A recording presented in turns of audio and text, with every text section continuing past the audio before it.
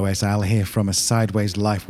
We have a treat for you if you're interested in going to Europe for winter.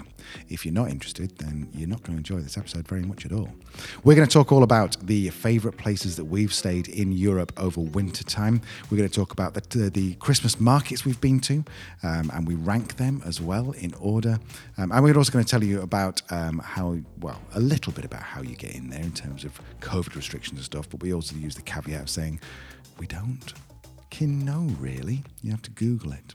So look out for our next episode. It's coming up very soon. It will tell you all about where to go in winter based on where we've been, our top places, our top picks, and where the best Christmas markets are in Europe. Looking forward to seeing you, even though I won't really see you because it's a one-way medium. But anyway, hopefully you're going to be there. Well, this has got awkward. Bye.